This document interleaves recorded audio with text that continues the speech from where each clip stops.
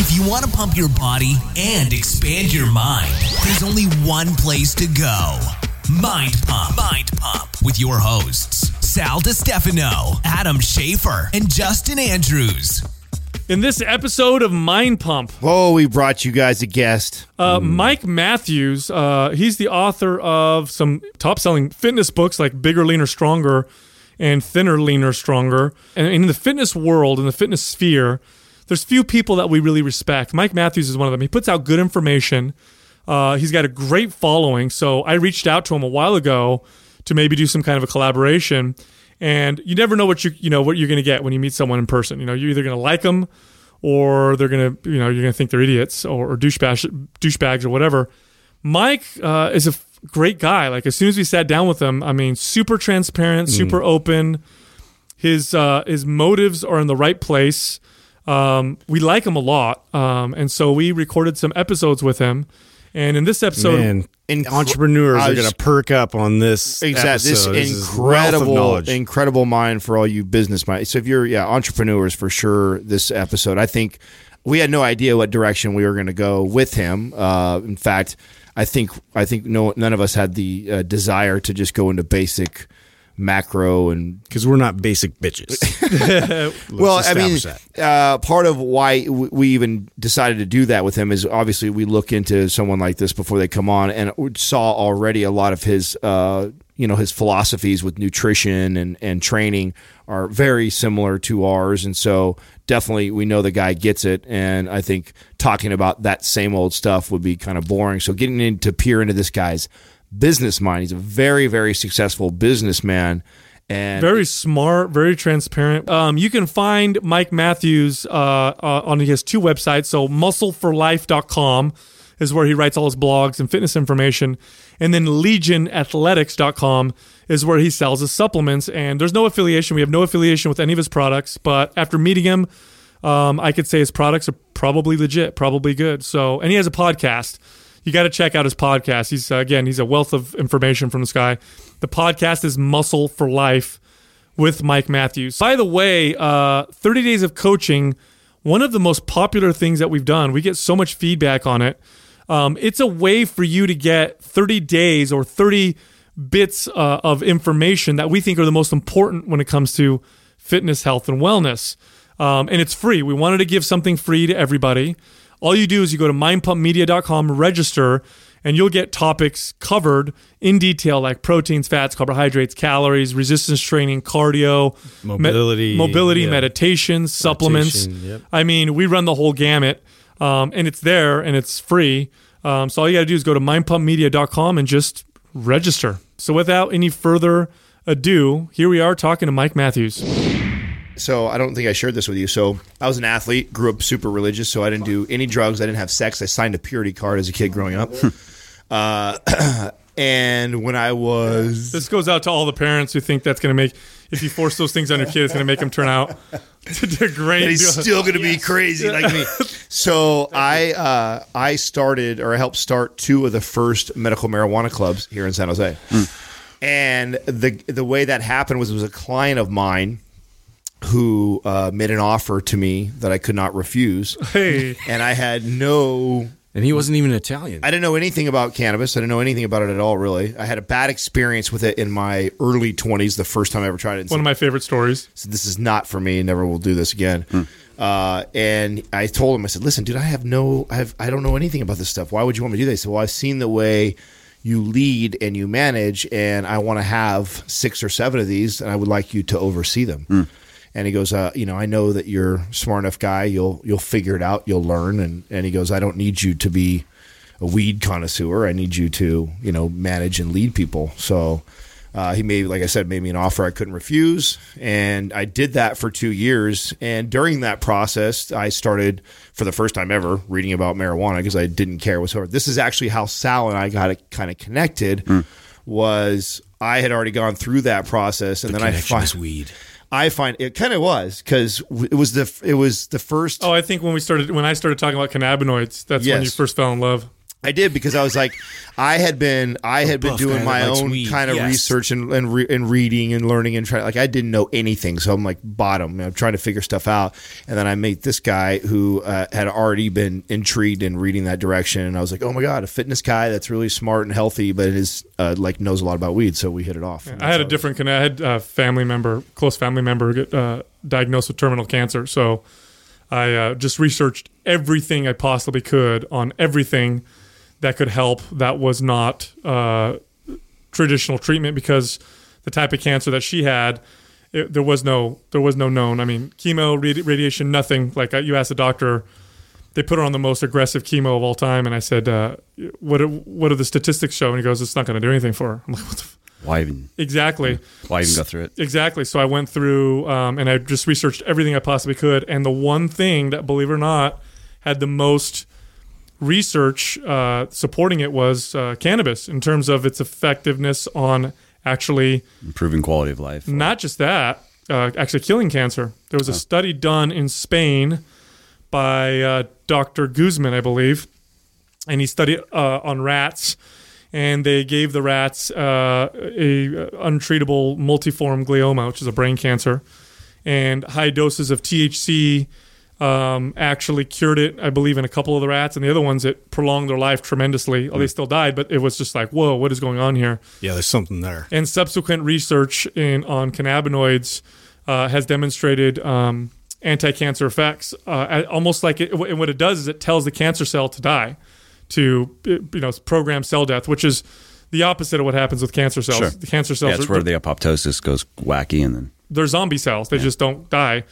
and for whatever reason, cannabinoids tend to do that. And some cancers are very, very susceptible to cannabinoid treatment. Not all cancers, but some of them are. So this family member of mine was given basically 3 months to live. She had stage 4 Linitis plastica, which is a form of gastric cancer, which is, if not the worst. I was going to say they say that in stomach or. Well, no, it is a stomach cancer, but the type of it is Linitis plastica. And they call it that. It means something literally plastic, because it spreads out and it just doesn't stop. And I think the only cancer with a worse prognosis would be like a stage 4 pancreatic cancer. So she was 3 months, and she ended up making it over a year and a half. Wow. And the chemo that she did end up going on, she did all these cannabinoid treatments while she was on chemo. And by the way, this was a very traditional, conservative Italian woman, like never had done anything. And the chemo that she was on 3 types of chemo, plus she was on a daily continual chemo pump. She walked around with an actual pump on her body. Wow. And the doctor's like, yeah, you're going to feel terrible. You're going to...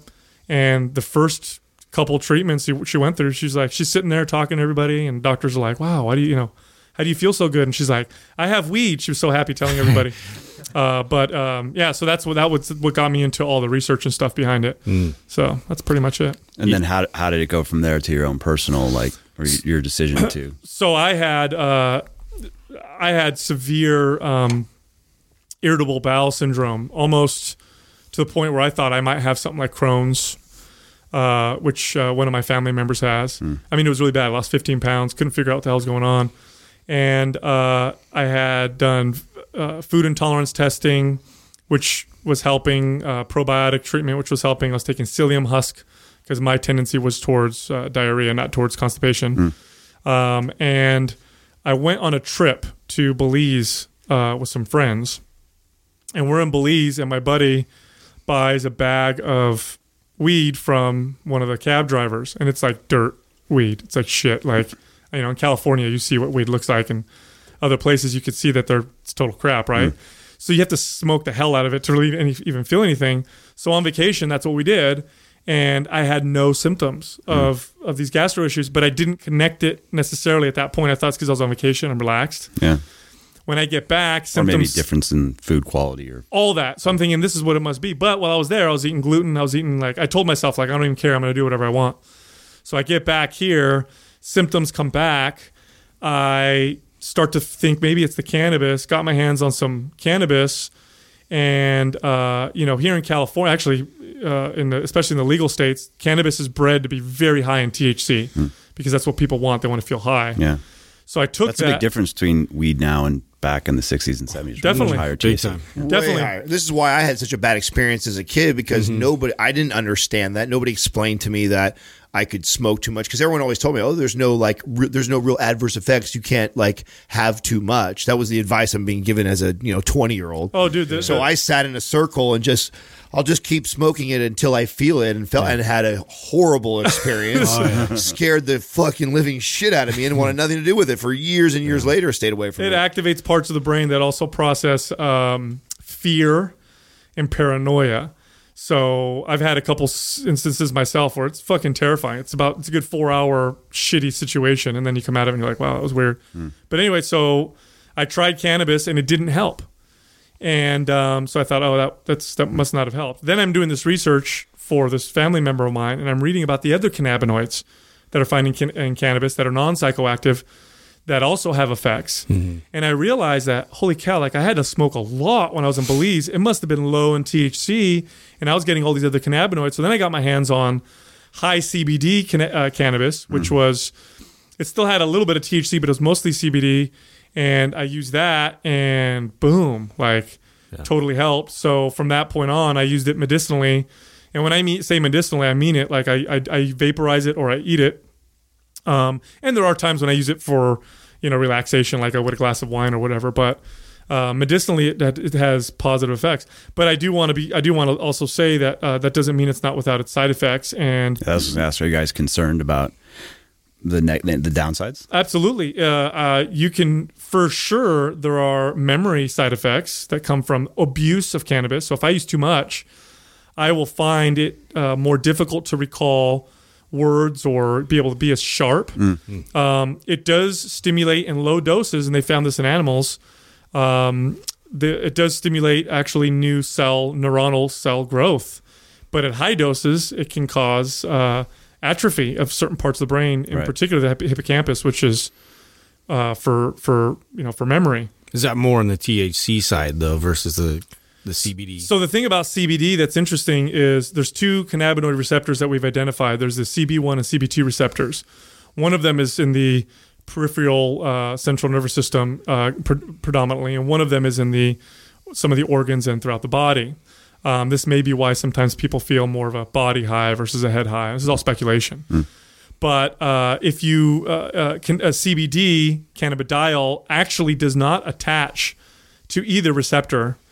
Now, they think there may be a third receptor we haven't identified, or it may mediate its effects indirectly to one of those receptors, or it may have your body, perhaps it may upregulate receptors so that your own natural cannabinoid production. So it's hard to say what's happening, but we do know that CBD not only doesn't cause memory loss, but it actually will mitigate memory loss if you use THC. So, because this is what I've kind of experienced, because I had a total stigma about marijuana, and growing up, I tried to avoid it as much as possible, but it inevitably I would end up using it just like I would abusing alcohol, where I just get super high and paranoid. And so that was one of those things. It was always well, in this situation, I'll go for it or whatever. But I was never super stoked on it. I didn't know all the health benefits you could get from CBD and from all these medical uses of it. So that was one of the things really just meeting with these guys, not to say it's a bad influence, but it's definitely has reframed my thought process towards it. And so it's been one of those things on low dose. I feel definite effects of it. I feel benefit, especially using CBD. And I'm totally correlating things, but I played football, and so I smashed my head quite a bit. And, all this research coming out that's scary as hell for me with CTE. But I have noticed just being able to recall things a little bit better. And I don't know if it's attributing it to that or it's just a better diet. But it's definitely something that's interesting to me. So yeah, the anti-inflammatory effects, or the, the balancing effects that they can do at the right amounts, right doses, and which is, by the way, a lot lower, and less frequent than stoners will use. Right, sure. It's like anything else that can get abused. You know what I'm saying? I feel like almost anything in moderation, you can find some sort of positive or health benefits. Even some of the hardest drugs out there that are illegal. I mean, most of them were used in medicine at one point, so there are ways to find benefits. But the problem with this and everything like it is, people tend to abuse it. But I honestly think the number one thing that we abuse as a country or a nation or even worldwide is food. No one talks about that, and it's just like, what if you look at all the stats that's doing?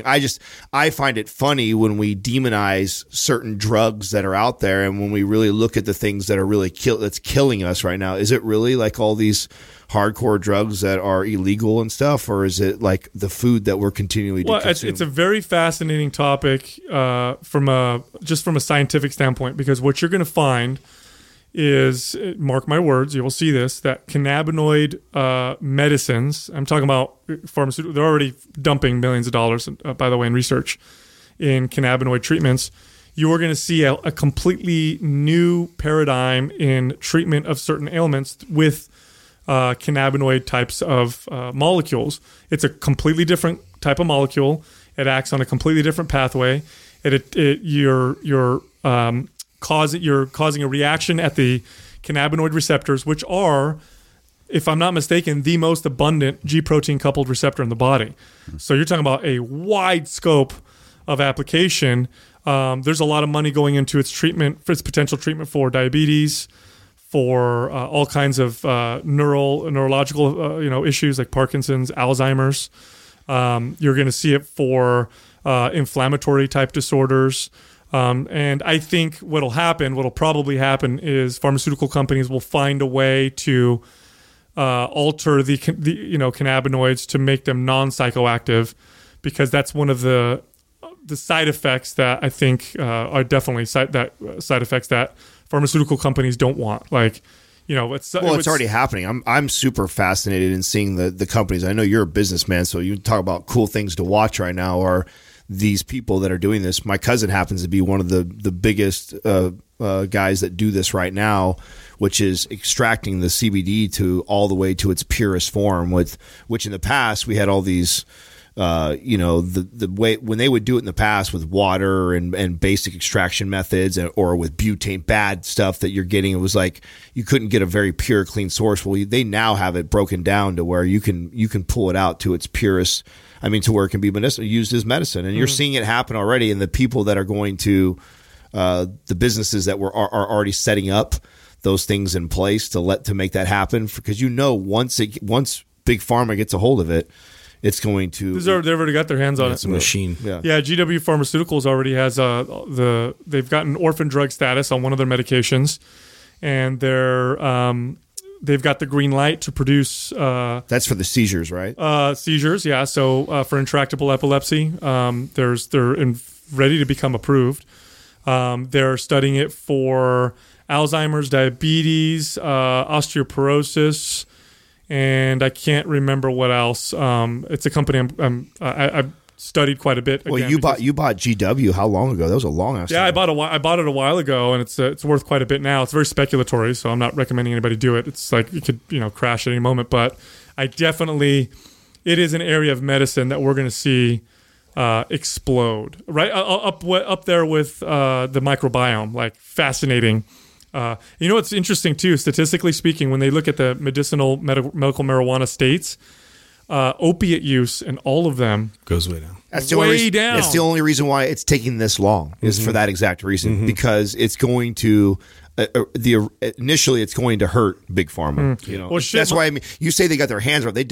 They're starting to get their hands around it. Once they have a chokehold around it, then you'll see it go completely. But until they can have that guaranteed money to supplement all the money they're going to lose on opiates and things like that. Do you know who's invested a shit ton in land and getting ready to fucking produce? Fucking Marlboro, dude. Marlboro has bought a shit. Makes sense. Well, because they've got all the stuff that they need. There. Yeah. You know what I'm saying? They've already invested quite a bit, and there's some patents that have been going through for which is the first GMO. You know what's a bummer about that is it will be once the floodgates are open, it will be the race to who can produce the most, the best, the fastest, the cleanest, the purest, right? Like, so And unfortunately for those that saw this way in advance, like myself and people that are connected to me, it's like I don't have the power to even fuck with them. That's part of why I left it, because I won't have enough muscle to dominate it like it'll need to be dominated, because it's going to be dominated really quick, and by companies like that have the manpower, that have the structure in place already. And so many people reach out to me and they want me to like ask me like that side of I was part of the very beginning. So being a part of the beginning was, in my opinion, the better time to be there when they were trying to figure all this out. It was riskier, scarier for someone like me. Risk and reward, right? Right. But now it's like everybody is trying to get involved in it, and it's the big companies are going to come. So everyone that's making good money right now, it's going to be short lived. It's not the long game for sure. What I think is crazy is how different some of the states are. Like I think you're in Virginia, right? They're not a medical marijuana state. I don't think so, but DC, yes. DC is, yeah. And then Florida, definitely not. But Florida, because that's where you're originally from, right? Florida, one of the highest in opiate. Yeah. Now that's pills are big there too. Right. really? That's Like amphetamines and all that. yeah. And then what was that one synthetic drug that was that I saw videos like crocodile or some shit? It's one of those bath I remember salts. bath Where they salt. turn- Yeah. Or like They some turn into dude, zombies? Like ate someone's face or something. That's some scary shit. Only in Florida. Yeah. That was definitely a Florida thing. that was Tampa, wasn't that when we were down? That's what we were talking about. Like the last thing I could see this happening. We were here. down in Tampa visiting Ben Pekulski, Elliot Holst, those guys, and we were talking about when was the last time you'd heard anything about Tampa, and one of you two brought that up. Yeah. It was the bath salts, man, when the guy was eating jumping someone's through face. the window. Yeah. Scary. It's good times. I remember seeing a story of someone went to a drive-through at a fast food restaurant and threw a fucking baby alligator through the window. I don't know why. That's a Florida thing. Oh, you hear that kind of story, you're like, that's got to be Florida. Oh yeah. See, that Someone would be throws an alligator. right. at That the would be person awesome to at do the- that in California. Someone would shit in California to do that. In Florida, they're probably like, oh shit, something got in. They did it again. If you threw a baby alligator in California, you'd go to jail for hurting the baby alligator. Yeah, that's very true. Yeah, fuck the very person you true. just threw it at. Yeah.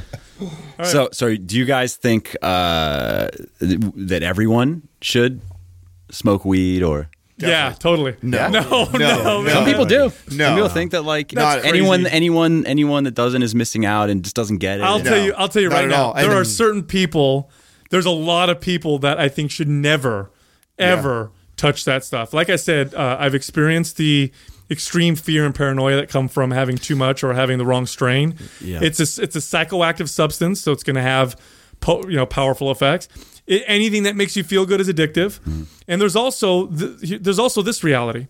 Anything that you take that has or use that has an acute or effect on the body tries to balance itself out by regulating itself. We have a natural endocannabinoid system. We produce our own cannabinoids. Anandamide is one of them. And we have the receptors that we talked about earlier. If you have a shit ton of cannabis all the time, or you become a regular user, you can expect to produce less of your own natural your own natural cannabinoids or downregulate receptors. And I'll 100% stand behind this. Anybody who has ever used cannabis regularly will tell you do build up a tolerance. So is that a good thing? No, that's never a good thing. It's also a Band-Aid. Look, I use it medicinally, and I understand that it is a bit of a Band-Aid, because why is my body not producing the cannabinoids that I need, or why are my receptors downregulated? I need to figure out the root cause. And I'll tell you what, over the years of working with my nutrition, meditation, and avoiding certain things, like I don't have any artificial sweeteners. I avoid certain foods. I need less and less and less for those medicinal effects. In the early days, I would need it every single night. Now, probably 2-3 nights a week, and I'm fine. Sometimes not even that. So you got to be smart with it. So like The hardest conversation I ever had to have was to my little brother, who's 12 years younger than me, and having an older brother who was a part of, these cannabis clubs. And here he is at 20 years old coming up, and by this time had already been introduced to smoking weed. And having this conversation, I'll never forget, how challenging that was for me. Like, because what I wanted to tell him, I had to also keep in mind, like, okay, here's your brother in the middle of a business like this. How am I going to tell you, like, stay away from something like that? And all I could really explain to him was that my experience with it wasn't until I was almost really 30 years old. I was like in my late 20s. And so when I experienced it, I had a different head on my shoulders than the average teenage boy or 20-year-old that gets a hold of it. And so I really don't recommend it to anybody really, unless you are a grown ass adult and you have like sleep issues or you've got pain and you don't want to take pills, or you're somebody who's like above 30 years old and you come to me with that, and that's just so you have a good head on your shoulders.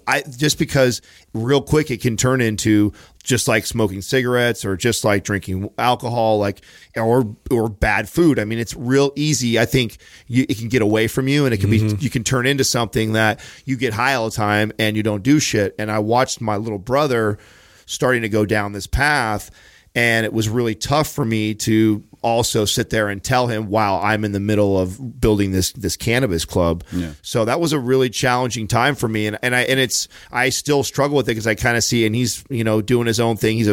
He's off in Colorado and snowboards, and he's happy doing what he's doing. But I feel like a lot of what keeps him from excelling is, he loves to smoke weed all the time, and it's unfortunate. Who am I to tell him he can't? But I feel like that's where people let it get away from them as they start getting high all the time. Yeah, if you use it to run away from shit, like anything, you're not. But then I think it's no different than like anything else. Right. You can do that with gambling, but on the developing brain too. Mm-hmm. The cannabinoid system plays a very crucial role in the development of the brain. And we know this for an absolute fact. So, like, for example, they have evidence that there are cannabinoids in breast milk. So when your baby, is breastfeeding, and then just, I'm sure you have two kids where they're breastfeeding, and then all of a sudden they're afterwards. They're just like, you ever seen them like milk drunk? They're high. Yeah. They're high from the cannabinoids. It plays a very crucial role in development of the brain. So if you're a teenage kid and you're just bombarding your brain with cannabinoids way more than what you would produce naturally, that's going to affect the way your brain's going to develop. Yeah. And you could cause... You saw research on this. I saw something a couple months ago on this point that it leads to controversial. I mean, a lot of young people were up in arms about it. Of course. No. Yeah, that's not true. Don't take away my weed. Yeah, no. Right. So... think of it this way. I treat it like caffeine. The same way I treat caffeine. When I start to notice, like if I have to take more than like 2 puffs of something to get that relief or get myself to settle down before bed, if I notice myself doing that's already my sign that, okay, I need to take a week off and just be away from it completely, just like caffeine. And so... But that's what I mean by how it can get away from you real quick, where you're just, I don't get that same feeling. So now I'm going 3, then 4, and next thing you know, you have to smoke half a joint, then you have to drink the whole joint, and then it's like it turns into this. You're smoking an eighth of weed a day, and now we have a problem. So I'll give you an example. Like when a kid learns a new language or learns new languages, they don't develop an accent, right? You have a 5-year-old. You could teach a 5-year-old 3 languages, and by the time they're adults, like they'll speak all 3 of them fluently with no accent. You take a kid past a certain age and you try and teach them a new language, they'll learn it, but they've always got an accent. And that's because the basic structure of the brain that processes and develops language has been set by a certain age, meaning it's not as plastic as it was before, so it's just not going to have the same capacity. This is true for a lot of things as your brain develops. So, for example, if you have a baby, and you're constantly feeding them a lot of sugar and they grow up, there's going to be some permanent changes to their brain to where they may permanently have issues with sugar, and they can change quite a bit, but that basic scaffolding, that basic structure just doesn't change. This is true with cannabinoids. So you have kids, teenagers smoking a shit ton of weed. It's not like an adult who smokes it. If you're a 30-year-old man and you get real high a bunch of times all the time and they decide to quit, those effects are probably going to go completely away. Right. If you do this as a 13-year-old kid and you stop smoking weed, you'll get some of the effects gone, but not all of them. And they're finding it'll affect your IQ. Some studies will show as much by 10 points, permanent. So I definitely don't think it's a good idea for kids ever, except in the rare cases of intractable epilepsy or medical. Exactly. Conditions. Exactly. Right. Interesting. Yeah. Fascinating subject, Mike. Yeah. Something I don't know much about. That's why I'm just listening. Well, it's definitely, I don't know too many fitness guys that actually talk about it. That's why it's always an interesting topic when we get with somebody, because Sal was the first other fitness guy that I knew that actually had read more about it than I had. I mean, I was fascinated because I was in it, and so I was learning about it. And then I meet this guy who took it to a whole other level. Well, you're in the supplement industry. it's gonna start. Oh, it'll gonna start Yeah, penetrating. It'll yeah. be prevalent. No, I think Ben Greenfield is selling cannabinoid supplements. Yeah. He sells CBD derived from hemp because hemp you can get CBD. You're going to see it in fat loss supplements because it has an insulin sensitizing effect.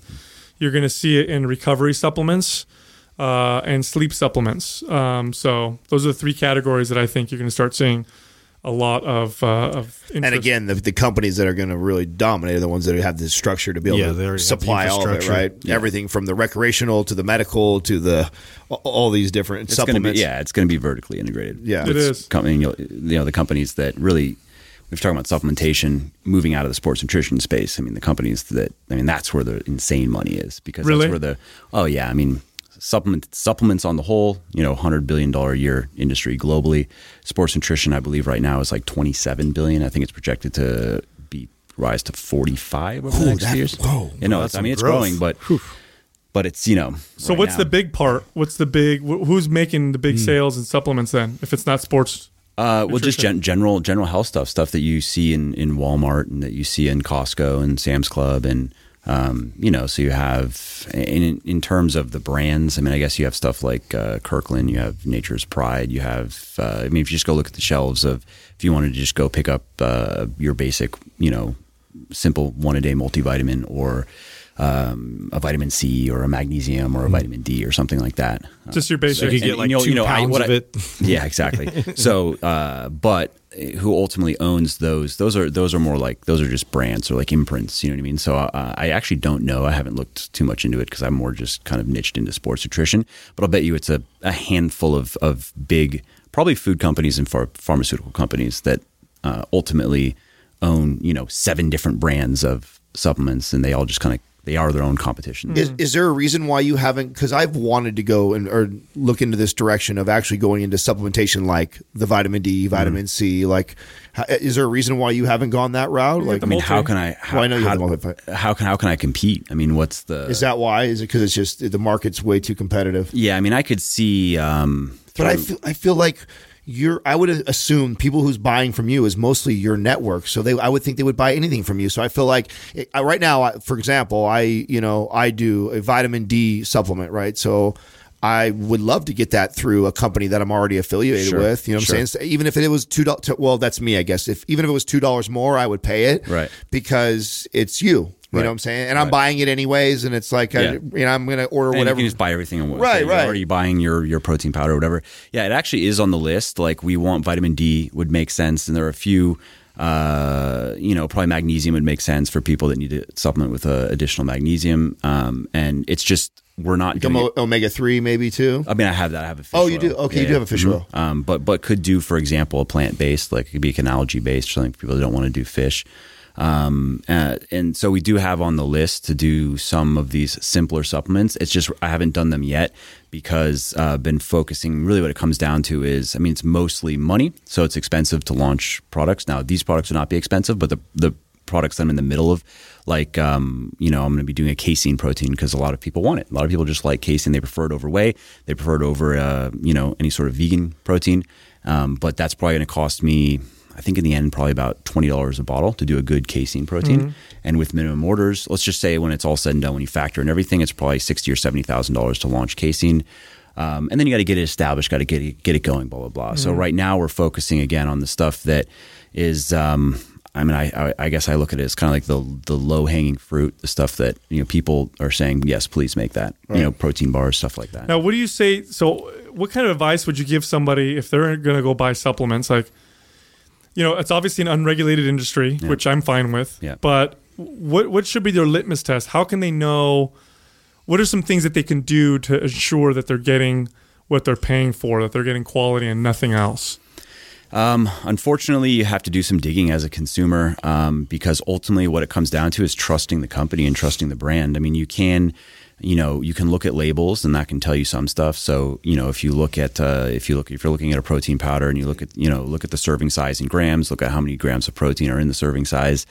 And if there's a big discrepancy there, if you have a big serving size or let's say that, there's, you have a 30 plus gram serving size with 20 grams of protein, what else is in there? You know what I mean? Also looking at, if we're talking about protein, looking at the, what if it's whey protein, like what type of protein is it? So whey concentrate, for example, there's nothing wrong with whey concentrate. It's just the protein by weight can vary widely. It can be as low as 30% or as high as about 80%. Wow. And what do you mean by the weight? By weight. So like, per gram of powder, it can be as low as 30% protein, and the rest would just be carbs and fats because it's just low quality, or as high as 80%. That'd be like a higher quality concentrate. Usually, you don't go above 80.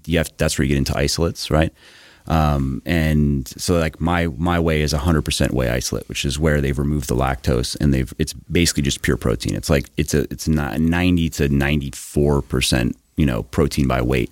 And so that's something when you see whey concentrate, you don't have to automatically be like, oh, it's shit. Not necessarily, but there's a higher likelihood that it's shit. And then it comes down to, what do you know about this company and why do you trust? Because, for example, I get contacted all the time by mainly raw suppliers from China.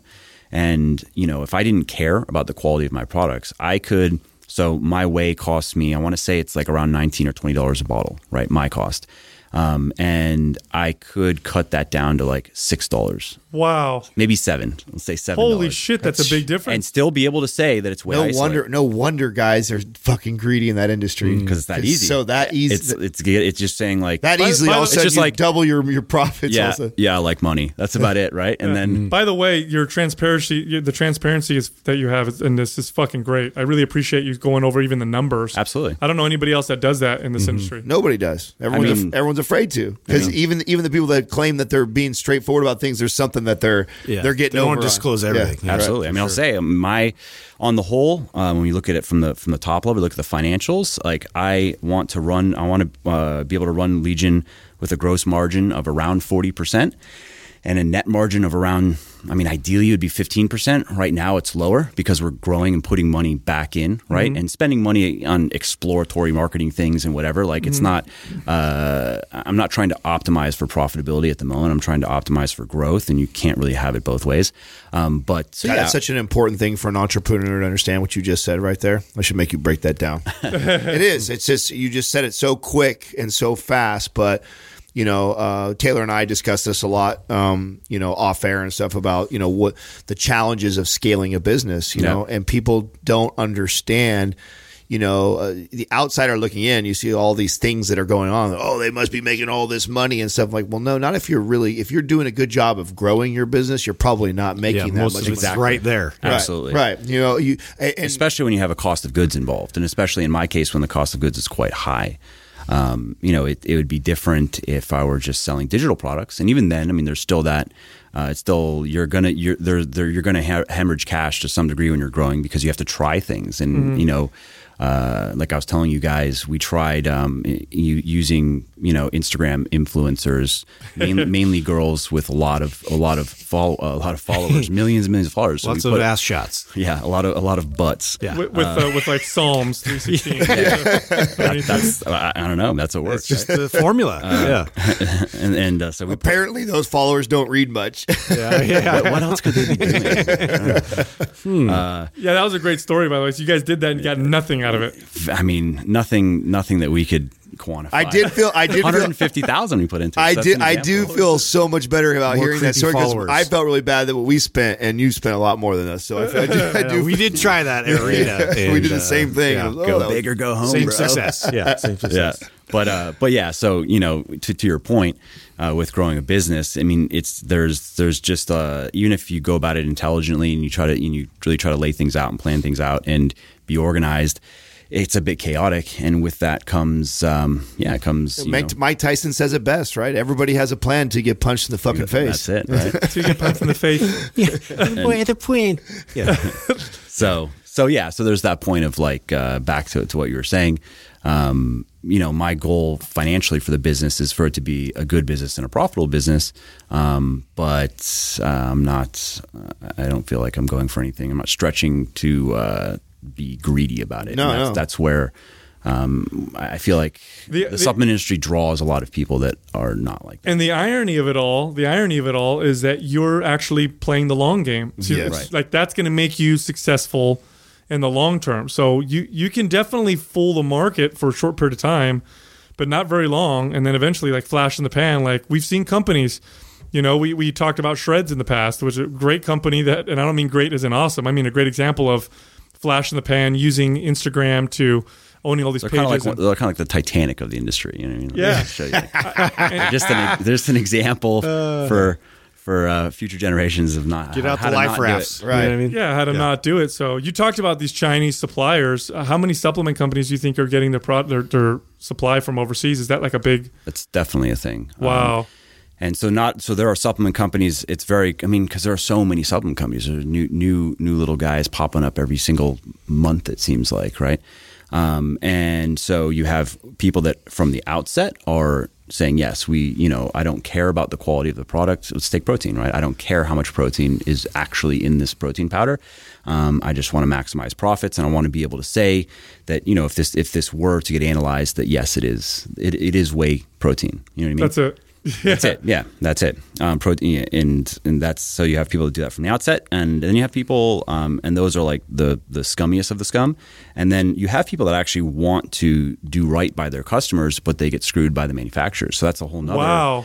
And that's one of the reasons why the manufacturer I'm with, I pay a premium to be with them. They are not the cheapest by any stretch of the imagination. They're actually fairly expensive, but I know they work with very, very big. They don't just only work with big sports nutrition companies, but also just big companies very big in the supplement space on the whole. And then they also work with pharmaceutical companies, and the pharmaceutical companies, obviously when you're talking about pharmaceutical compounds, they don't fuck around. Like you can't, you know what I mean? You'll kill people. Yeah, exactly.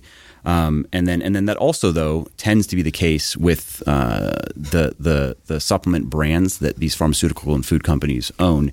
The shenanigans is usually would be people like me, just people that privately own supplement companies are the ones that are more likely to try to cut corners because they're run by individuals that again they're looking for the instant gratification of just cash. They just want cash, and they want shit. They want bling. They want cars. Right now, and whereas the bigger conglomerates, that's not actually exactly. I mean, from what I've seen, that's even though. You might think that because they're a big conglomerate and they must just be a bunch of evil capitalists and all they want to do is rape people.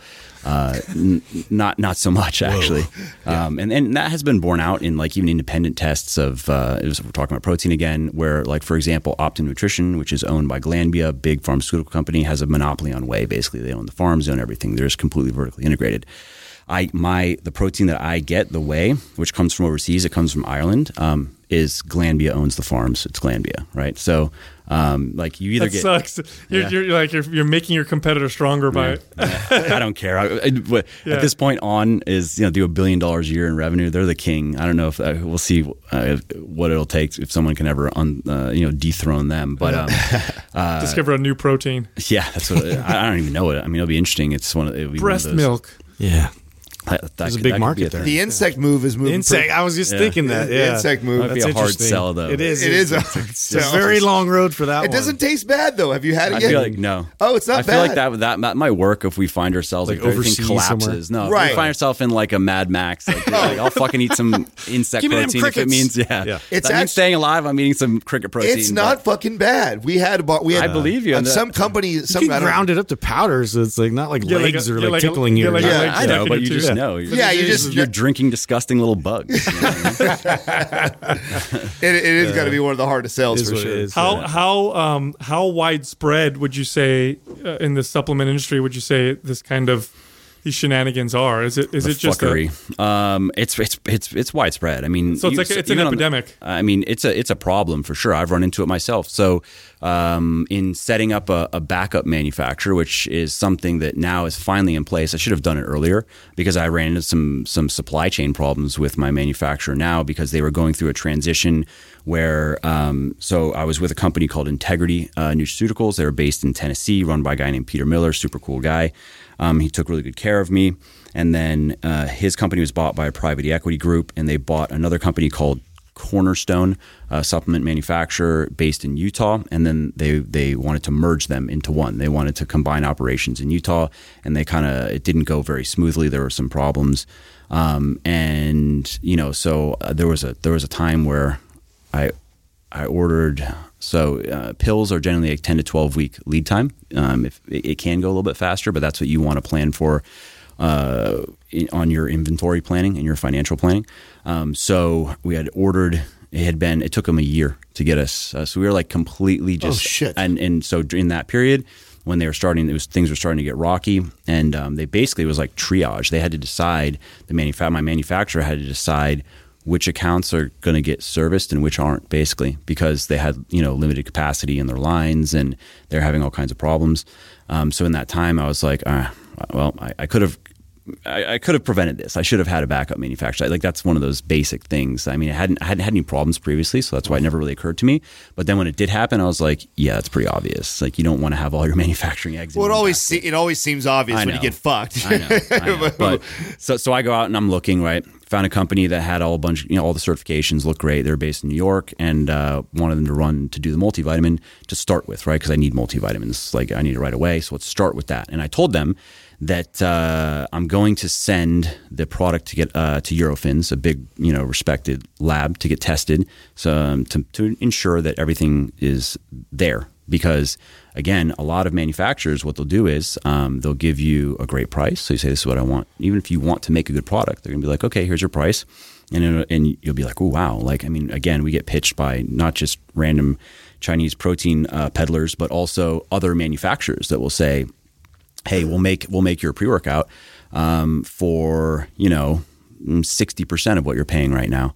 And that's also, so if I were naive or maybe or didn't care, yeah, or just saying I like money and sure, whatever, then I could do that as well. And then what they would do though is, so going back to the story, so so this manufacturer in New York runs multivitamins, and I tell them I'm going to get them tested, and also before I pay for them, like I want to make sure that I'm getting what I want and what I'm paying for.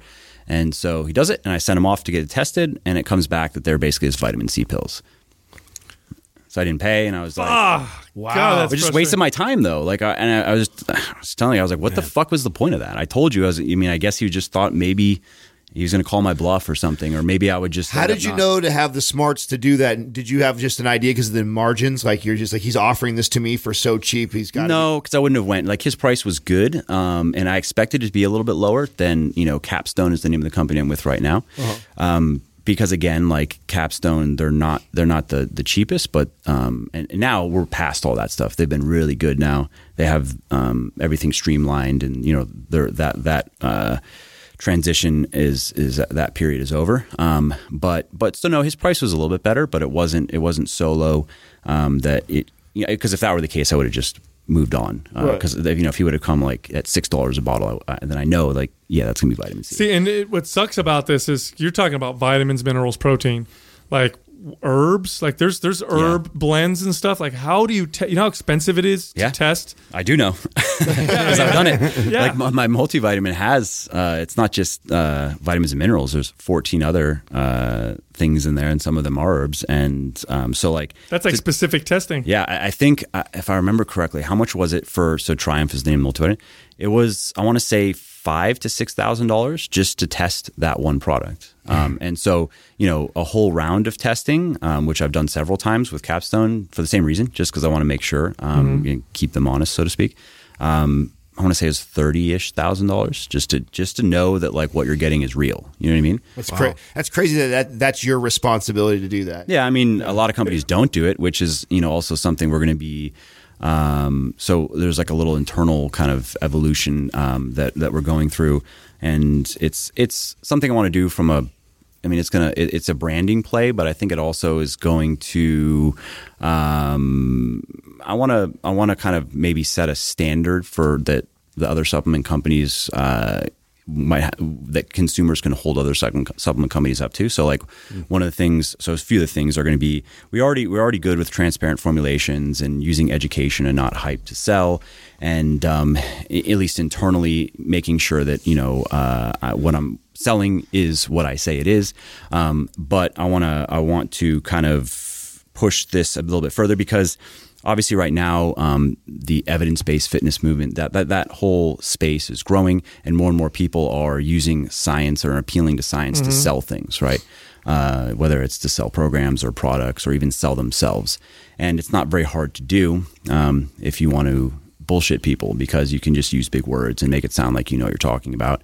And you see more, if we're talking supplements, more and more of that. A lot of these new supplement companies that are popping up are their angle and their copy reads, and it appears and reads very similar to mine, right? And so it's gotten to the point where, see, when I first started Legion, there weren't very many companies that were talking about clinically effective doses, for example. That just, you didn't hear that phrase very often. And they, while some companies would, I would say they'd make passing references to scientific research, it was very lazy. It's not like they were really trying to dive in and justify the product scientifically. It was more just like, oh yeah, there's some studies that say this is good, so here, take it. You know what I mean? So when I first started, like what my approach was unique. And now it's not so unique. A lot of people are doing the same Wow, thing. I didn't know that. So you say you were one of the first guys to really start doing that, because you see it that I know of. To do it the way that I'm doing it, again, with like no proprietary blends, so fully transparent formulations, clinically effective doses, but then also in the sales copy where it's very educational and it's explaining, why every ingredient was chosen and why the dose was, why we set the dose where it is, and citing research that, anybody can go access and read if they want to. 3 years ago when we first met, before we started Mind Pump, we talked about some of the trends that we saw in the fitness industry. And one of them had to do with the supplement industry. And I made this I was very passionate about it. And I said, look, what we see right now, what we're seeing with food right now is going to start to carry over into supplements. For example, 7-8 years ago, Safeways, Lucky's, Nob Hill, all these major grocery store chains did not have organic sections at all. To get organic food, you had to go to Whole Foods. You had to go to a specialized store. Now, all grocery stores, hell, your 7-Eleven now carries products that will say organic on them. And I said, watch what happens in the supplement industry. You're going to start seeing all of them move in that direction. Yep. And we actually had a friend, his name sounds like Mo Connolly, who had a supplement company. And I had a very subtle right there. Very subtle. I had a huge argument and debate Not with even him a real name. because he wanted us to sell his to promote his supplements, and I'm like, we can't sell your products because they're all artificially flavored, they're all full of all these chemicals and shit, and we're not going to promote that. And I said, if anything, you need to pay attention to the market because it's starting to shift, and it's going to be a problem, and you should shift before. And I think I'm right. I think it's starting to happen already. I mean, what do you think? Absolutely. That's one of the things that I saw initially and also just believed in personally. So, all of our stuff is naturally sweetened, naturally flavored, and no unnecessary fillers or junk, no food dyes, stuff like that. It's not necessary. Like, do you really care if your pre-workout is green? Yeah. Hulk green. Electric yellow. Yeah. Or, just like kind of a pinkish color. Do you give a shit? So, and you actually can, so our blue raspberry flavor, yes, it's blue, but it's not artificial. You can change colors. You actually have natural molecules. You have natural Smurf extract in it. Yes, what it is. Making it blue. Smurf semen. Smurf semen. Yeah, that's the secret. That's the secret sauce. Huh? It's proprietary blend. I let it out. Yeah, it's anabolic.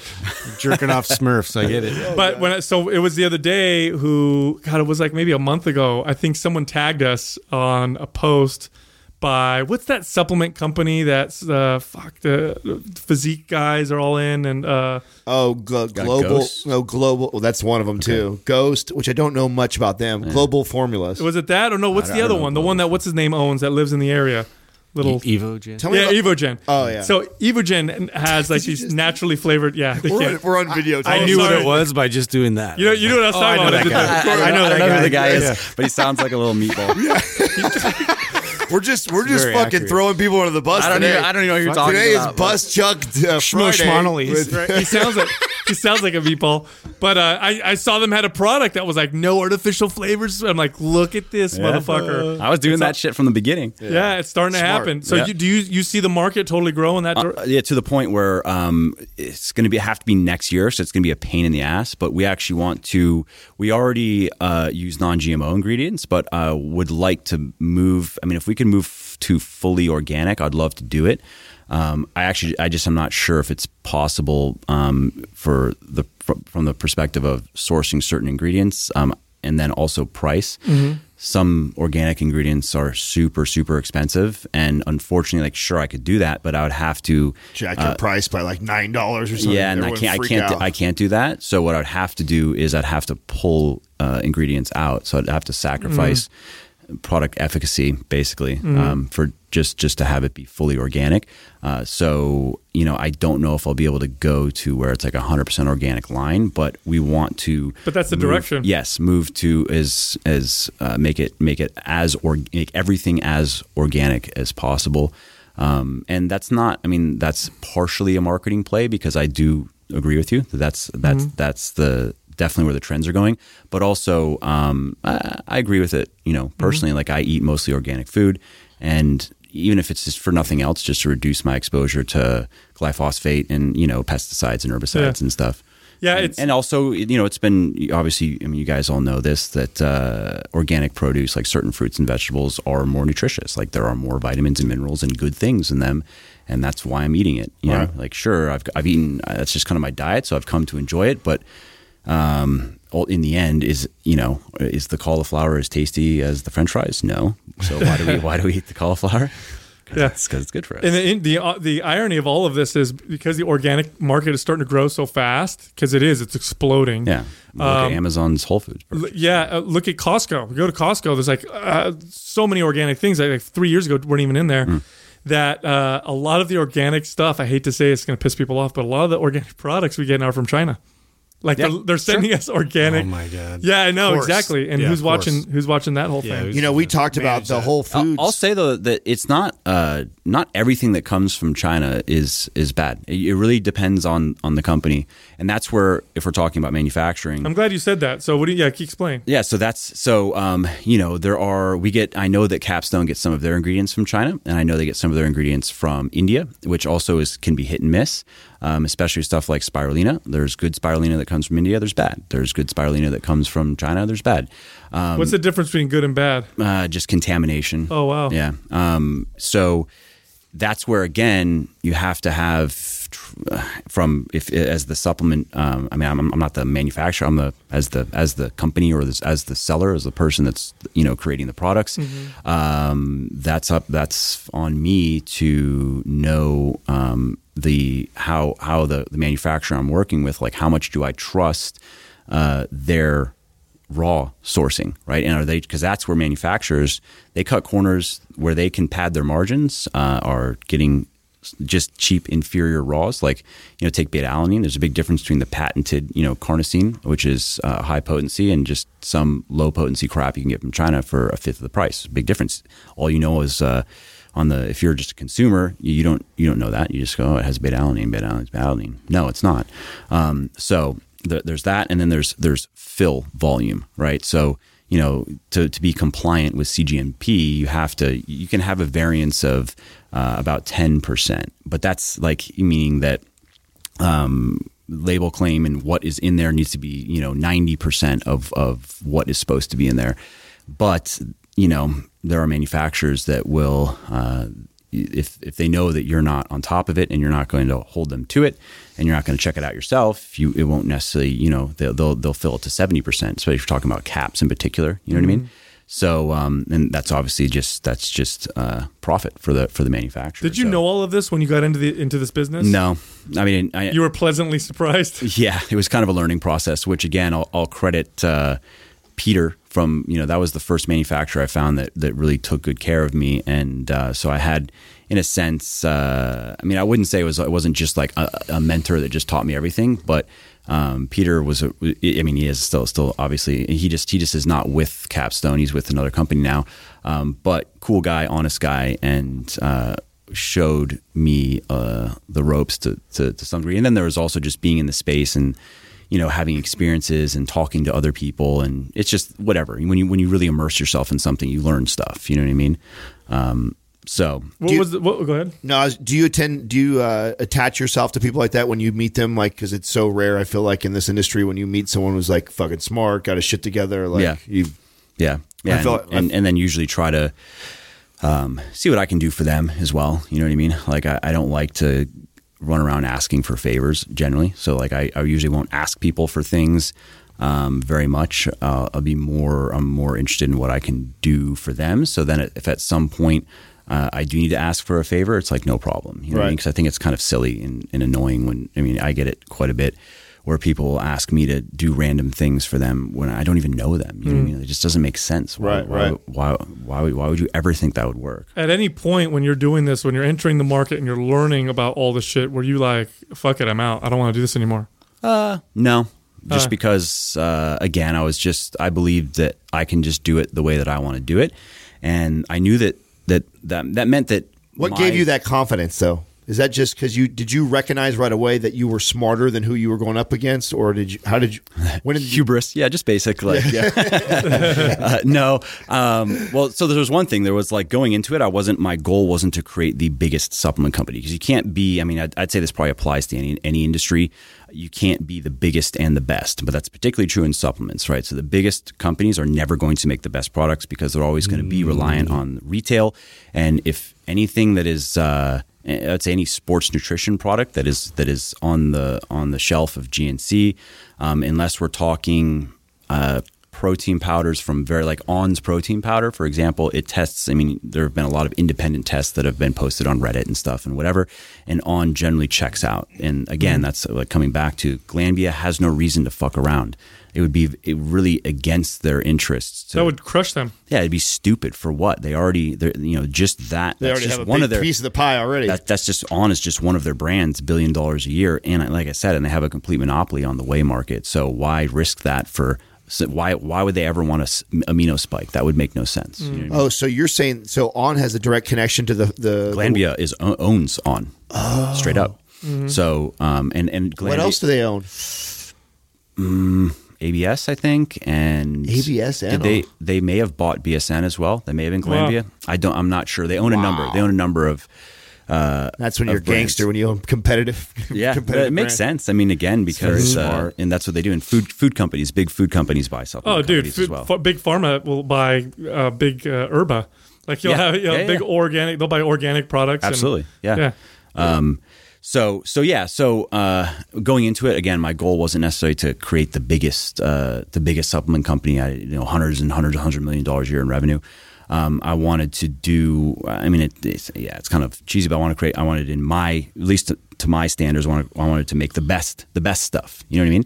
And so, and in terms of my personal confidence in being able to do it, I guess when I go back and I was looking at it, it seemed straightforward. Like, and this is maybe something. There's a subconscious element, and this is how in business I have a good intuition for things that will work. And when I see something and I feel strongly about it, and I see it in my mind of this is where this could go, and when I have a personal conviction that like, oh yeah, that's going to work. Like there's there's something that will flip for me, and I just go, yeah, there's no way that fails. Like if I just execute, there's no way that fails. It's just a matter of execution at that point. So, and then I'm confident in my ability to execute. And again, it's not just me. I've recruited people also that are very good at execution, and also very good at ideation as well. And so there's that. I know that, I can get things done. And then also I know that I can work really fucking hard. So like if there are people out there that are smarter than I am, can have better ideas, but can they outwork me? You know what I mean? Yeah. And so that's also been kind of a culture that I've cultivated, or with my team. Again, is everyone works hard. They put in time and they don't fuck around and they get shit done. And it's not something that I have to. I'm not a slave driver. I don't have to like run behind them and micromanage them and be on them to finish every little task. It has kind of just naturally developed. Now, that all being said, can you give us examples of times when you thought something would succeed and it didn't? Yeah. It failed? Yeah, sure. So most recently we released a vegan protein, right? It's like a pea, rice, quinoa, and hemp blend. And so there was a lot of hype on it on social media. People were freaking out about it. Oh, I can't wait for this. Can't wait. And released it and sold like, I want to say maybe like 500 bottles in the first week, which is bad. Like, when we released our fish oil, it was like 3,000 bottles in the first week. Mm. And since then it has now caught up, and because there's a point where you have to look at it from a cash flow perspective, where if you're not selling enough of an item, it's not worth having, because you have minimum orders you have to work with. So how much cash do you want sitting in your warehouse is what it comes down to. Which has got to be a pain in the ass when that you figure that out and then you have to cut it off and then you got to deal with the handful of people that are going to be emailing you, right? Yeah. So we've had that. So the 500 people. Yeah. So we've had it. Now it looks like the name of the product is Thrive. So it looks like it's going to be fine. It looks like it did not meet our expectations at all. From that sense, it was like. And it also is just interesting to see that the disconnect between the hype of people saying, oh, how excited they are to the actual hardline numbers. And that's, I've come across that in just reading about marketing. And this is my first, I'd say, like, that stands in my mind experience where surveying is great when they've done correctly, but don't think that just because people tell you they're going to buy something they will. And don't think that just because people say they're really interested in something that they're going to buy it. Yep. It's very different. It just is. So that was an experience that recently. We also had that with unflavored whey protein. So like there's a huge market for unflavored. That's what I would think. Especially on Amazon, there are a few companies that are destroying, and that's all they do is unflavored shit. Naked is one of them. Good branding. I don't know who's behind it, but they're smart. Like they know what they're doing, at least from a marketing perspective and from a branding perspective. They've done a good job. And so we thought that it would be kind of a no-brainer for us to have unflavored. We didn't expect it to explode, but it just didn't do well at all. Like we just discontinued. We looked into that. You know what I mean? And I wasted a bunch of money on doing. I believe, we had 5 pounds. So we have like 2.2 pound whey, and then we have 5 pound for people. And you can essentially, when it comes down to per serving, you're getting it for like 10 or 15% less per serving if you're buying the bigger one. And so the bigger ones, I mean, that's cool, but they're very expensive. My cost. And again, I'd say I don't know the exact number, but probably somewhere between $40 and $45 or something per bottle for me, right? And minimums are I want to say 1,500 to 2,000 bottles, and so had a bunch of unflavored 5 pound whey.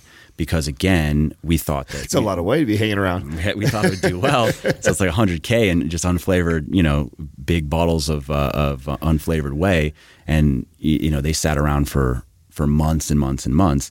And again, so like that shit matters though, because especially when you're trying to aggressively grow a company and then funding it myself. Right, your margins are already thin, and you don't have room for them. Cash is everything. Cash flow is everything. So if we weren't counting on having that money tied up for as long as it was tied up, which then just like means you're constantly just juggling your financials basically, and.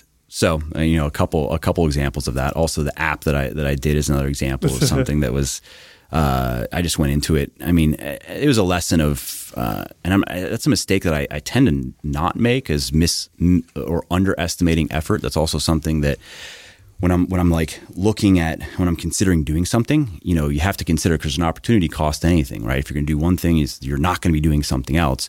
And it's one of those things where in the beginning, when you're just getting into something, you say yes to everything, right? Because who cares? The cost is your time, and the opportunity cost is low because your time isn't worth shit in the beginning because you don't have anything. So, you just jump at everything you can do. Jump at, say yes, yes, yes, yes, yes. But then it flips as you become more successful. You have to learn to say no to a lot of things, right? We had this conversation not that long ago where we were.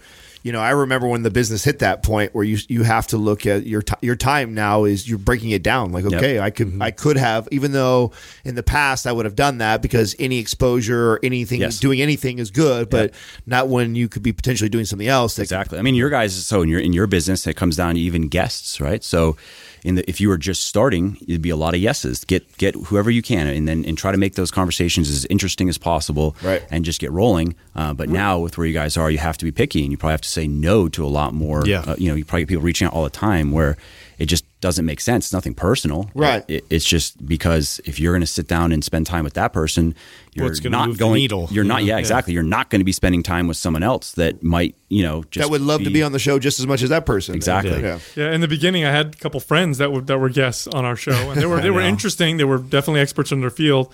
And then later on, like a couple years later, I'd have other friends who knew them, like, hey, do you want to interview me so I can talk about it? I'm like, sorry, I can't. I got other guests coming in right now. Yeah, can't do it. Yeah. Wow. But when that happens in a business, though, I think it's one of those crucial points. I think it's like a step ladder, Absolutely. And there's these points where a lot of business, that's where they can't figure that piece out. Usually that correlates to income or revenue. I mean, you'll find that it is usually tremendously difficult to break the 7-figure, so to get over $1 million a year in revenue. So that's like a big milestone. And then I'd say probably 10 million that's another big, like very, very few businesses ever break $10 million of revenue in a year. And depending on who you listen to, some people, they say that kind of in the middle there, that's also, whereas think of it as in terms of like the progression isn't necessarily linear, it's more stepwise. So you kind of like, you hit a certain level and then you're kind of plateaued and you're working in the business so you can then break through to the next level, and the challenges are very different as you move up. So I know that, so then getting from, okay, so you've gotten to 10 plus million, in revenue, in annual revenue, that what got you there won't, and in most businesses will not get you to the 20s, right? And that's just another game. And usually what that comes down to is personnel, and because that's where scaling the business, if you don't have good hiring processes and good onboarding processes and training processes, and if also you're not willing to get rid of people that are not working, it's very hard to take a business. And again, this is generally speaking, from that 10 million a year revenue range to the 20s. And then again, so like what got you to 20 won't generally get you to 50. That's like the general kind of. So I normally say 1 to 3, then the 7 to 10, then the 50, and then the 100. And it's like there's few get to here, even less get to here. Yeah. It's crazy. There's in that middle though, for sure. There's in that 20s, which is, in the case of Legion, kind of what I'm going through now. And I think we're doing all the right things, and it's just a lot of work because. When you talk about in absolute numbers, so you need to, if you're doing things that are let's say you could add something that increases your revenue by $1 million a year, right? That's significant. And then if you're doing $2 or $3 million a year, that's big. You just greatly increased your revenue, relatively speaking. But if you're doing $15 million a year, and depending on how much work it takes to make an extra $1 million a year, that's fine, but you haven't, you've increased your revenue by 7%. Depending on, if that cost several, let's say, months of your team's work to really put that in place, that's several months that are gone. You know what I mean? If you do that, if you only can do that twice, let's say you try it again, the next thing doesn't really work, and then by the end of the year, let's say you have 2 real winners that have increased your revenue by 2, maybe 3 million in that year.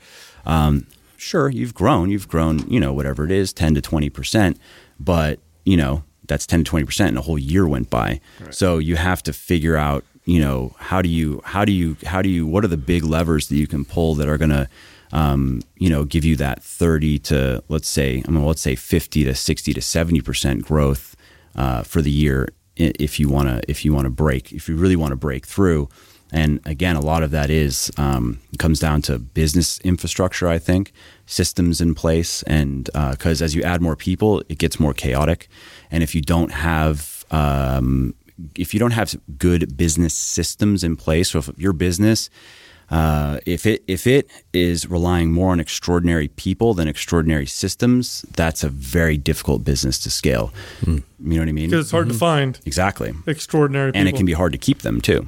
Because then they get really good and they want to do their own thing. Or they get offers to go somewhere else. And depending on the culture of your business and how much they believe in it and how much they believe in you, they may not, if it's just a job to them, if they're very good at it, but it's just a job because what you're doing doesn't really resonate with them, and they'd rather be in a different industry, or they'd rather be doing something else, or in some cases they'd rather be working for someone else, because a lot of business owners and CEO types are really obnoxious and it would not be fun to work for.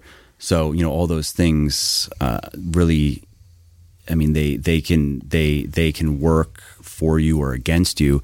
And when you get into that, where you need, let's say you need 20, 30, 40, 50 staff to work efficiently for the business to work, now you really need a good administrator. It's not just about like everybody kind of, just getting their individual things done and everyone just pulling their own weight. It has to remind you, because you were an athlete, it has to remind you of sports so much. To me, I feel there's so many parallels in like talking about a hockey team or a football team, and like everybody's specific roles, everything from the coach to the trainer to all the athletes to the positions on the, I mean, I feel like that's real. When you start getting to a level where you're running a 10, 50, $100 million business, that's when you start looking at it like that, where there's just there's 50 people on this team, and every one of these pieces are extremely important for their role, and learning how to lead and orchestrate. I think it's what's sad about it is that today we're not taught as kids what goes into all of that and the benefit of all of that. We don't know that. So like if I go out and I interview 100 random people and I say, hey, Beyonce made $100 million last year, and that's her money. She made that herself. Do you think she deserves it? And most people would be like, absolutely, man. She worked so hard. Like, she's a hard worker. And if I say, okay, well, this CEO over here of this particular company, paid himself $100 million. Do you think he deserved it? Oh, no, not at all. Like that, he's taking all his money. He needs to pay. People don't realize the amount of work, and not to say that Beyonce doesn't deserve it and the other person does, but there's a lot that goes into it, and every penny that they make goes into investing, or most of it goes into investing, building this business and building these jobs. And it's just, we don't know this. We don't learn this. Being the CEO of a very large company is probably one of the most stressful jobs you could ever ask for. And you need to be a fucking I feel genius. like you can't. None of us are in a position to talk shit about anybody like that. Like, I know there's people that don't. We talked about Jeff Bezos the other day, right? I know there's people that don't like him, and there's people that didn't like Apple, freaking Steve Jobs. Yeah. I know there's these people when they talk shit about them because maybe how they use their money or how they treat their employees. But I feel like until I can provide as many jobs for other people as those people, I have no place. And it's not. I have no place in that conversation if I haven't provided as many jobs for other incomes for other families. You know what I'm saying? How is anybody in a position to talk shit about somebody like that? And it's not even. There's that, but there's also the fact that at least if it's not in a corrupt way, if somebody built a $10 million or $100 million business, they did it because they were serving a consumer. They're making a person's life better in some way, shape, or form. I like to use Bill Gates as an example. Bill Gates now is one of the most prolific philanthropists in modern times. And so people, when I tell people, like, what do you think of Bill Gates? They think, oh, he's a great guy. But they don't consider that when he was the guy who created Microsoft, he probably did more for more people with Microsoft in terms of positively affecting people's lives, not just his employees, but his product. All the people that used his products. And those products brought tremendous amounts of wealth to the world, and fed people and housed people. And I love to say that to people, kind of fuck with people. I'll ask them, I'll say, who do you think did more for humanity? Bill Gates, the philanthropist, or Bill Gates, the businessman? And if most people, the philanthropist. Actually, Probably Bill Gates, the businessman, because of the things that he created.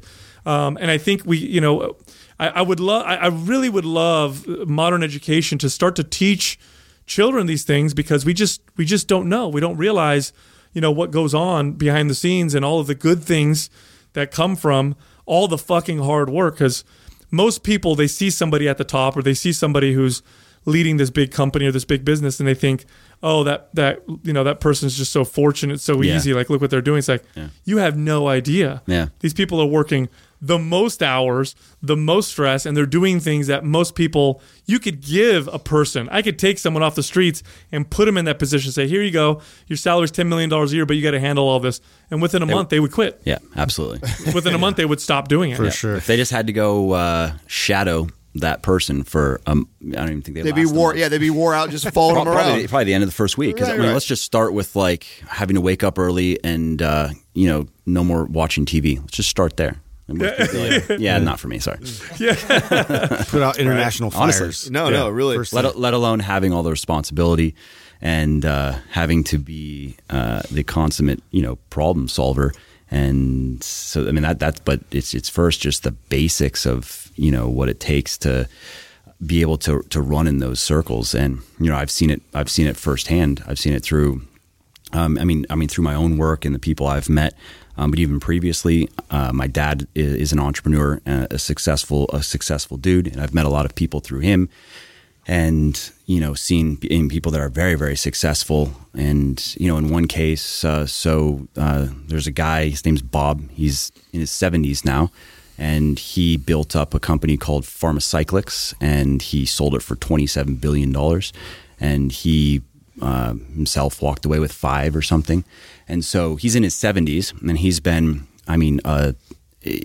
been working probably, I would say, 70 to 100 hours a week for his entire life. Like, this is all this guy has done. His first big win was he built it was a cookie company. So he bought into a cookie company that was failing, and then turned it around and then sold it for about $100 million. And another big win was robotic surgery. Got into robotic surgery, made it into this whole thing. His next big thing was a cancer drug. And the story is, it was he had put everything on the line, and it wasn't looking good. Similar to like an Elon Musk type story when when SpaceX was down to its last. That was his last money, was the last launch for SpaceX, and he had to borrow money just to make payroll at Tesla and shit. And in the end, though, and it was with Bob's company, it was just so many things were going to have to happen that were unlikely. So many unlikely serendipitous things were have to happen, but it all happened. So now here he is in his 70s, unlimited money. What's he doing? He just started another company, and he's doing that's how he is. And the other part that I try to tell people or talk to people all the time about is that at least in, like I said, in mostly free societies, we, the people, the consumer, has all the power. We have all the power. So if we don't like something, we vote with our dollars. Right? We can put them out of business tomorrow. You got people walking around like, hey, too many liquor stores and alcohol's bad, and just stop buying it. Guess what? It'll disappear. Or look at all these magazines promoting all these horrible body ideals, which we talk about all the time on the show. Well, it's not going to exist if we stop buying it. We have all the power, so we can control what we want, what we don't want, and really. What are your thoughts on the body ideals? That's an interesting. On the body ideals, on what we think on people's. Yeah. I think it's unbelievably distorted now, man. Yeah, I mean, I think there's some value though in peer pressure for sure. I mean, there's research on that. It's like weight loss research that peer pressure is effective. There's no question. And I don't agree with this. What is it? Love yourself at any size or anything. We have these morbidly obese people where they're just saying they want to tell themselves they're beautiful. No, you're fucking not. Well, you look really bad. That is not beauty. Sal said something really good the other day on the show. Actually, when there's a difference between self-image and body image. That's right. Yeah. So if you have a problem with food or whatever, and you're massively obese, you can say objectively, like, man, my body represents my poor health, and I don't like it. It doesn't mean I'm a bad person. Doesn't mean I don't deserve respect. It doesn't mean I'm not a human. It doesn't mean I don't love and I shouldn't be loved. Those are all still true, but you can have an objective body image. People confuse the two. So you have people who are just as sick, who look ripped and lean and fit, who've identified with their body, who that's their value. And I think some people Now, by sick, do you mean physically or you mean mentally? both, Okay. both physically and mentally. We work with people and taking drugs and doing things to make themselves look a certain way. Yeah, when drugs enter the picture, I mean, it Yeah, changes. or just the starvation that some people will do. So I think in an attempt being chronically calorically deprived though is not going to be as unhealthy as being obese. No, but you can get it that way if you really Sure. push it, of course. But you're right, absolutely. And it's not nearly the epidemic that chronically overfed is. Yeah. But if I think they're trying to solve their own mental anguish by, instead of them saying, they feel this pain, right? Because they're overweight. They see people look at them differently. They fit in clothes differently. They move differently. They feel terrible. Yeah, they probably don't like what they see in the mirror. They don't like what they see. There's that perception too. Don't forget, there's also that perceived I know I don't look good. Now, anytime somebody says something that I don't like or anybody does something that I don't like, I'm going to see it through that filter and, it's because I'm fat or, it's because I'm short or whatever, right? It's because so it kind of self-perpetuates. And I think people try to solve that anguish for themselves by throwing it all out and saying, fuck it, I love all of this and I'm going to own it. And it sounds empowering. Yeah. It's actually not. It's not empowering. It's ego building. It's no different than, like I said, the other side of it. I mean, it's delusional. It's delusional. But you can have a body image that says, hey, man, my body's reflecting my poor health. I need to work on that. But doesn't mean I don't think I'm a great person or a bad. This is just something I need to work on. That's a healthy. Do you think you'd really feel like you're a good person, though, if you let yourself go that? I do. I don't think anybody's perfect. I think it's a facade. I think it's something that I think that's a reflection of their own insecurities, and so they're overcompensating. I think that's what that is. I think that's I'm pretending to be super confident in myself, but deep down inside, I'm screaming. And Well, I mean, because if you are constantly engaging, if you're constantly doing things, and this I think this extends beyond just eating, but if you're constantly doing things that you feel you shouldn't be doing, or not doing things that you feel you should be doing, that you're just not going to feel good about yourself, right? I mean, on not just the physiological level, but the emotional and mental level, absolutely. Yeah. But there's also because your actions really determine your feelings, your attitudes, and so it's much easier, I think, so if somebody wants to make some big change personally, it's much easier, I think, to look at what actions can we change that will naturally inculcate the beliefs and the ideas than it is to try to dive into the subjective and sort out why do I feel this way, and if I could only feel differently, then I could behave the way that I want to behave. I think it's much easier to aim at changing actions, even if it starts with very simple actions. First step to awareness is taking a step, right? And they're both, but they're both the same thing. And what I mean by that is, let's say I'm morbidly obese and I feel like shit. I can just say, look, that's it. I'm going to avoid soda and lose 15 pounds. And that's going to make me feel better. I'm going to start walking for 30 minutes a day. I'm just going to go walk. Right. And that's going to make me feel better and help me look at myself differently and help me examine myself. But the flip can be also true. I can also look at myself, become self-aware and be like, what am I doing to myself? Which will then make me make those decisions. I don't think that they're separate. I do think they're all connected, and they can both be manipulated and worked with. But But in the end, only the effort wins, though. If you're not willing to exert effort, and I think this is just in life, right? Of course, but there's a level of, I think we don't appreciate the level of unawareness that people can live in, like literally live in, and not people will have no idea how bad they feel until they come out of it, for sure, or have no idea. I know for us, how many clients, and I'm sure you too, have dealt with that. Tell you I feel good. Like, oh, I feel good. Yeah, no, I feel great every day. But they've never really truly felt how their body's running when it's being fed optimally, it's rested, it's training correctly. Totally. Then all of a sudden it's like, oh shit, no, I really feel good now. But they had no idea. So there's also, people at that point. We're all probably at, suffering to that to some degree right now. Absolutely. We could all feel so much better. Right. If we were doing things differently. Well, what those you things won't know may that be, till you challenge what yourself. those things might be for us personally are going to be different. But I mean, I believe that of myself for sure. Oh no, we talked just the other day about with the last podcast we did together was the whole sleep thing. Like I didn't put that together till way later.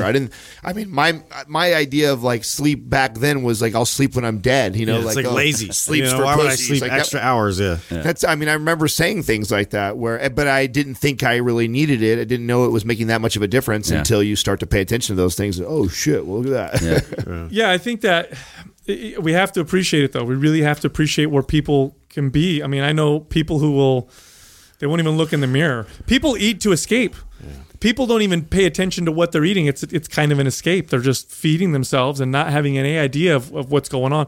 They've actually done studies where they've had people do mindfulness practices while they're eating. That's it. They've done nothing else. All they did was say, before you eat, take a few seconds to think about what you're about to eat, sit down, don't have any distractions, don't be on your phone, don't watch TV.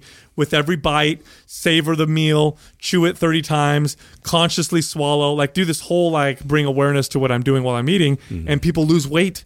They lose weight because they just become more aware of what they're doing to themselves. Right. And this is reflective. This is very reflective in what we're finding with the obesity epidemic. There's so many different causes to it, but part of it is they just don't know. And you know this by the way people feed their kids, because I know that's just unfortunate to see. Yeah. It's extremely unfortunate, but I'll tell you what. Well, when they feed them healthy, right? But they don't feed themselves the same way because they're just like unaware. They want their kids to be super healthy, but at the same time, I think you probably see more just unhealthy. Yeah, unhealthy. Yeah, that too. Dude, or you see what I shared on the podcast recently. I totally flipped out on my mom for trying to give my little niece a popsicle. And why I got upset was because 3 times the baby said no, and she still tried to give it to her. What's the point of that? Right. And what I put together and realized is, a lot of people have such a bad relationship and connection with food that it's like this rewards. It's like you're trying to buy the child's love because when she puts it in her mouth, she's going to light up and be like, oh, and she's going to, which is, you don't really realize why she lights up. I wonder if it's darker than that though. Maybe not consciously, but subconsciously. It is. People love taking you down a little bit. Well, if you're struggling with something, it's like Schadenfreude. You get some sort of gratification by seeing other people struggle with the same thing, and on the flip side, you don't want to be around. You don't want to be reminded of it by, let's say, you see someone who does not struggle with it at all and who's very strong in an area, very weak. A lot of people, there's that cognitive dissonance there where it's like you just you want that to go away. Yeah. And I've seen that I've been there myself, but I've seen it. I just think of friends of mine growing up that had, video game addictions and just random stuff, like where it's bad, what I mean? And they would, a couple of them were, they had that mutual understanding that were mutual delusion, basically. So you have people that, where if someone is engaging in a clearly destructive habit, they tend to be around other people that are doing it, and it tends to be self-reinforcing. Completely. And they all justify each other, and they all feed each other's rationalizations. Absolutely. I'll tell you, confirmation bias. I'll tell you what. I was going to go on a trip. I was going on a trip to a sunny beach area. Okay, it was, beautiful beaches. We're all going to be in bathing suits, and it was a group of people that were going to go, a group of friends, and they had the trip planned, and then they invited me to go later on. And my friend said, when these people found out you were going to go, everybody was like, oh, fuck, man, I got to go on a diet. Like, oh, man, I don't like that. He's, not because I'm they like me. We're all friends. Yeah. But the fact that I'm a fit guy reminded them that they themselves now are going to become really self-conscious about their bodies or whatever, because it reminds them. Just like you're saying, it reminds, like, if you get your video game addicted friends and they're around a bunch of people that like to go outside and do shit, like, they're going to be like, it's going to... And especially when they know they shouldn't, you know what I mean? That's it. There's a part of them that they have these moments of clarity where they're like, yeah, I'm fucking up. But you know what I mean? They're not going to change. But then they project. That's what ends up happening. So then they end up putting that front. That's the same thing that we talked about, what you're saying with the really obese girl that's, oh, I look so sexy, love my body. Like, that's her projecting her insecurities just in a different way, I hate to freaking end this and wrap this up. We got to go, huh? Yeah. But we have to get our boy over to the airport right now or he'll miss his flight. Oh, so. Wow. Yeah, I just realized the time. Yeah. God, dude, what a good time. Yeah, Mike, you're one of my favorite. Absolute. I'm not saying this because I say. What do you want, man? You're right here. No, you're. Oh, by the way, you're one of my absolute favorite guests, man. I appreciate you coming down. Thank you. I'm looking forward to. We'll be together at Spartan Race. This is my first time doing something like this. Honestly. Oh, excellent. I mean, I've been on a few other people's podcasts, but not, it's a handful. We ruined it for you. Yeah. It's going to be nothing. Yeah, like this. I'm- It's like everybody else could have sucked This compared to this. this is the 10-10. Yeah. Now. You literally that's it. We you set the bar, bro. You literally That's banged it. the hottest chick in the world, Yeah. and now everybody else is this ugly. That's it. I can't go down from here. That's just life. But I want to let our audience know. I don't know if we're how we're airing this, but we have no affiliation with your products or anything like that. So people think we're trying to promote. No, we're just asking you honest questions, and I appreciate your transparency. Absolutely. Yeah. No, these kind of things are fun too. So. Yeah. Oh, we have a blast doing it. Yeah, absolutely. Check this out. Go to mindpumpmedia.com. Get yourself enrolled in 30 days of coaching. It will cost you $0. It's absolutely for free. Also, go to YouTube. We post a new video every single day. The channel is Mind Pump TV or MPTV. You can find it on YouTube. And finally, find us on Instagram, Mind Pump Media. My page is Mind Pump Sal. Adam is Mind Pump Adam. And Justin is Mind Pump Justin. Thank you for listening to Mind Pump. If your goal is to build and shape your body, dramatically improve your health and energy, and maximize your overall performance, check out our discounted RGB Super Bundle at mindpumpmedia.com. The RGB Super Bundle includes MAPS Anabolic, MAPS Performance, and MAPS Aesthetic. 9 months of phased expert exercise programming designed by Sal, Adam, and Justin to systematically transform the way your body looks, feels, and performs. With detailed workout blueprints and over 200 videos, the RGB Super Bundle is like having Sal, Adam, and Justin as your own personal trainers, but at a fraction of the price. The RGB Super Bundle has a full 30-day money-back guarantee, and you can get it now plus other valuable free resources at mindpumpmedia.com. If you enjoy this show, please share the love by leaving us a 5-star rating and review on iTunes and by introducing Mind Pump to your friends and family. We thank you for your support, and until next time, this is Mind Pump.